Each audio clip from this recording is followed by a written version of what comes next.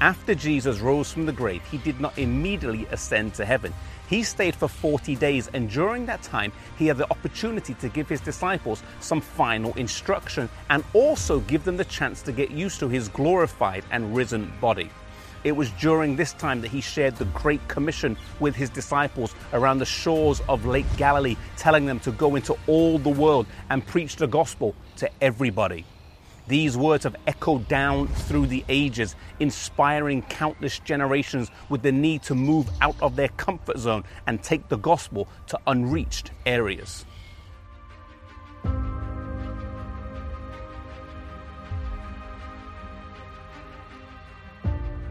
This was the last time that Jesus would share some words of counsel with them, and he wanted to make it clear for those who had missed the point that his kingdom was not of this world. There was to be no temporal kingdom. There was to be no deliverance from Roman bondage. The kingdom of God was open to everyone from every nation. We often read these verses and think nothing of it today. But at the time it was written, it was a groundbreaking concept that the gospel could go to every nation. Even still, many of his disciples did not get it, with Jesus having to give Peter a vision to reiterate this point in the book of Acts.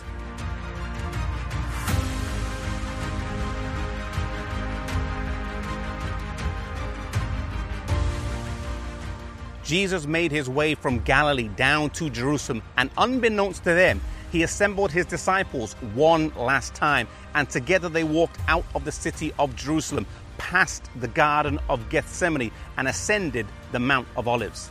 This mount was special to Jesus. It was on the slopes of this mount where he often found refuge in the home of Mary, Martha, and Lazarus. On this mount where he wept tears of agony.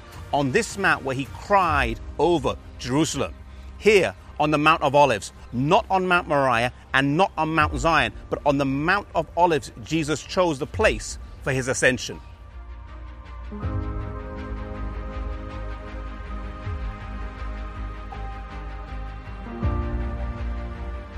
Reaching the summit, Jesus looked over his disciples one last time, and then with a power beyond human strength, he was pulled upward out of their sight.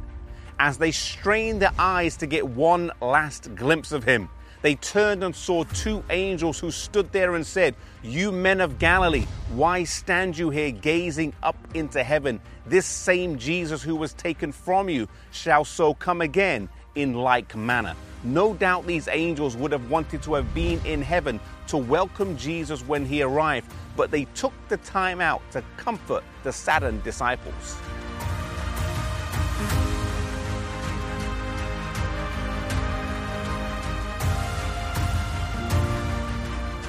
The disciples returned to the city, not downcast and sad, but fired up, inspired, and looking forward with hope.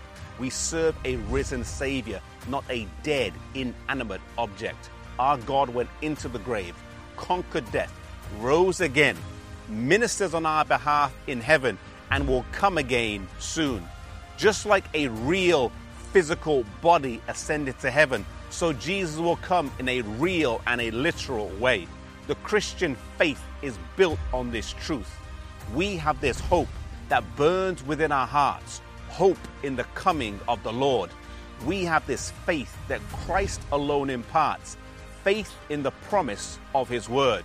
We believe the time is here when the nations far and near shall awake and shout and sing, "Hallelujah, Christ is King." We have this hope that burns within our hearts, hope in the coming of the Lord.